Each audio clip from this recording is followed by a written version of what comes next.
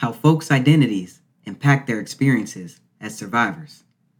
We asked survivors if they identified as Black, Indigenous, Latinx, queer, and/or trans. If they said yes, we asked an open-ended follow-up question. How does your identity or intersecting identities impact your experience as a survivor? What survivors shared is foundational to this report. It guided our approach to analysis, organizing and presenting data, and identifying takeaways. These stories also serve as indisputable evidence that Black, Indigenous, Latinx, trans, and queer survivors should be front and center in research on survivorship. Increased risk of harm. Survivors talked about how their intersecting identities compound and increase their risk of harm. They shared they are harmed due to their identity and that harm doers sometimes weaponize their identity. The 3 quotes you're about to hear are from survivors with intersecting identities who shared how those identities have been weaponized. Quote, I have been taken less seriously as a mixed race, Latina, trans, polyamorous, bisexual, and intersex person. Each identity adds another layer of oppression and stigma for different reasons. For example, because I'm polyam, people didn't believe I could experience abuse. Because I'm trans, I was misgendered often. Because of my race and ethnicity, I felt misunderstood and discriminated against. Identity definitely makes a difference, and unfortunately, the system contributes to our oppression as minorities. End quote. Quote, as a transgender woman and two-spirit person, I have always been at risk for sexual abuse. This risk increases with each marginalized intersection of my identity, Latinx, Indigenous, disabled, and queer. End quote. Quote, as a Black woman, violence has been exacerbated. Growing up in poverty, there is always a lack or a need needing to be met, a deficit somewhere, and we tend to carry these deficits on with us as we grow.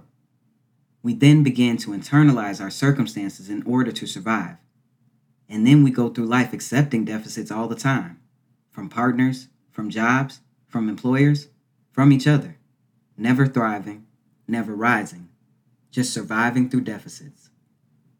Being Black, poor, and questioning brings about its own unique set of difficulties. I think that merely having to answer this question explains them all. But nevertheless, there is no life where there is no choice or opportunity. Black people have no choice, nor opportunity. At least that's what it feels like up against white supremacy and systematic violence. I was okay with being abused by yet another person because I was born into a family of abused people who abused people to run or escape from abused people. It's just a cycle, and the only way to break it is to show the abused hope and resources and opportunity to create alternatives we know exist. End quote. Feeling invisible. Folks talked about sometimes feeling less than human, that they don't matter, or their experiences are minimized because of their identity or culture. Folks also expressed feeling like a statistic. Survivors shared the following. Quote, as a pansexual, Indigenous survivor, I have been exposed to extreme violence and have been silenced when speaking up and asking for help. The traumatic victim blaming has not only come from white cis heteros, but my own community as well. As an Indigenous woman, I have been hypersexualized and assaulted for defending myself and speaking up for myself against men. I am seen as lesser than human. I was told I lied about my experiences for attention and that I am a threat. I am not seen as a victim because I am strong. As a survivor, I have had to support myself and other survivors even during my healing period. I am forced to be a caretaker to those around me, and yet have not been cared for in the midst of experiencing violence. End quote. Quote, I feel like a statistic and a forgotten survivor. as all women's centers in my area are whitewashed and unwelcoming, end quote. Invalidated by dominant narratives. Survivors shared that the dominant narrative of survivorship is about cisgender female survivors in heterosexual relationships, which can feel invalidating to any experiences that don't fit this stereotype. Survivors shared the following, quote, "My experience is often lumped in with the experience of cis women because my rapist is a cis man, and the culturally dominant narrative around victimhood is that violence is perpetuated against cis women by cis men. It's triggering to have my identity automatically denied and to see that AFAB, non-binary people, are perceived as women in this context," end quote. Quote, "Being queer and gender non-conforming has made it hard to exist in a space that typically amplifies cis female voices and has challenged me to find validity in my own story," end quote.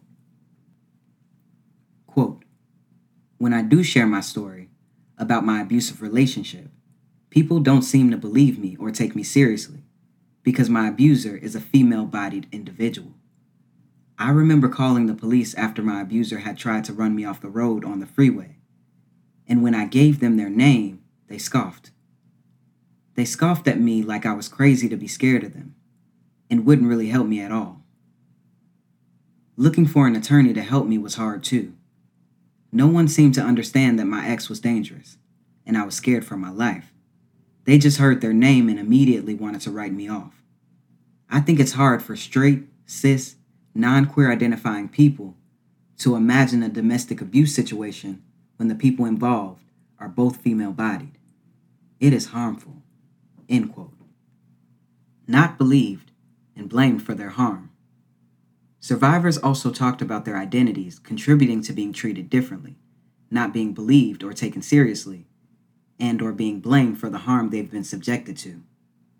Survivors shared the following, quote, "I think it makes it difficult to talk about my experience, just because I feel like people will not care or take me for my word. People may even think or believe I am asking for it," end quote. Quote, "As a Black woman, the cops ignored how serious the concern of my safety is.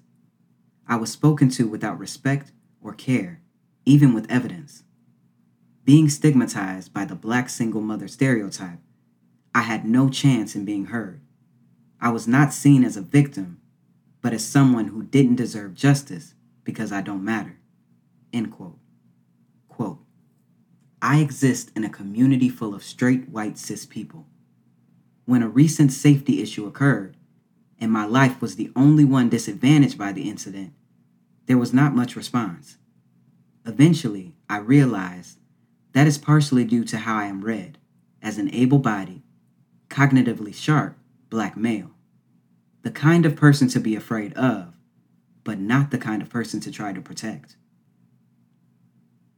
When an incident of gender-based violence occurred, it wasn't directly stopped, and no one made sure I was properly cared for afterward. Surviving as myself feels isolating sometimes. It feels like, surely there must have been something I did to be chosen for a violent life-altering punishment. Or as a Black person, I surely must know how to survive this kind of treatment, but I don't," end quote. Barriers finding resources and opportunities.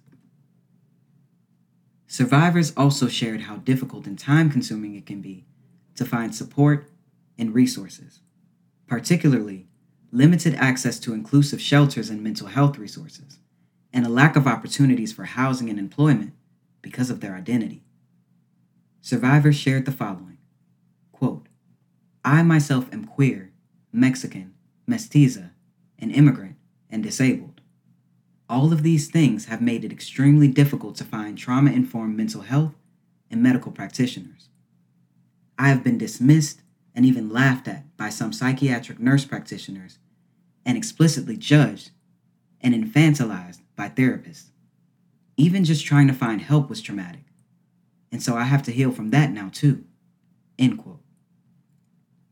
Quote, "So many gender-based violence prevention services are failing to fully include and understand trans and non-binary people. I do not want to be misgendered when reaching out for support. I do not want to be assigned a counselor who can't get my pronouns right.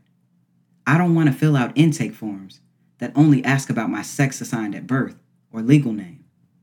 These things may seem small in the grand scheme of things when leaving a violent situation, but LGBTQ plus competency is no small thing. End quote. Quote, as someone with an obvious physical disability, it is often hard to get support around abuse. It's such a normalized occurrence and often isn't seen as abuse. Disabled people are often expected to take whatever treatment we can get and be grateful for the help. End quote. Impact on perception of self. Survivors discussed how the harm they've been subjected to has impacted their own perception of themselves and or their ability to accept their identity. Survivors shared the following, quote, it has made how I feel about myself more complicated. There are several ways in which my intersecting identities have been erased or invalidated by my abuser. I believed them for so long that it has made healing complicated. End quote. Quote, my sexuality identities have been deeply impacted in that it took until my late 20s to fully accept that I am queer and bisexual. I still get confused with my gender sometimes and have sort of given up on pursuing it further. My sexuality was deeply affected by the abuse I experienced and made it really difficult to come out and realize that I deserve to express how I feel, because most of my abuse was before I ever came out. The abuse made me not want to be queer and to prefer being invisible. End quote.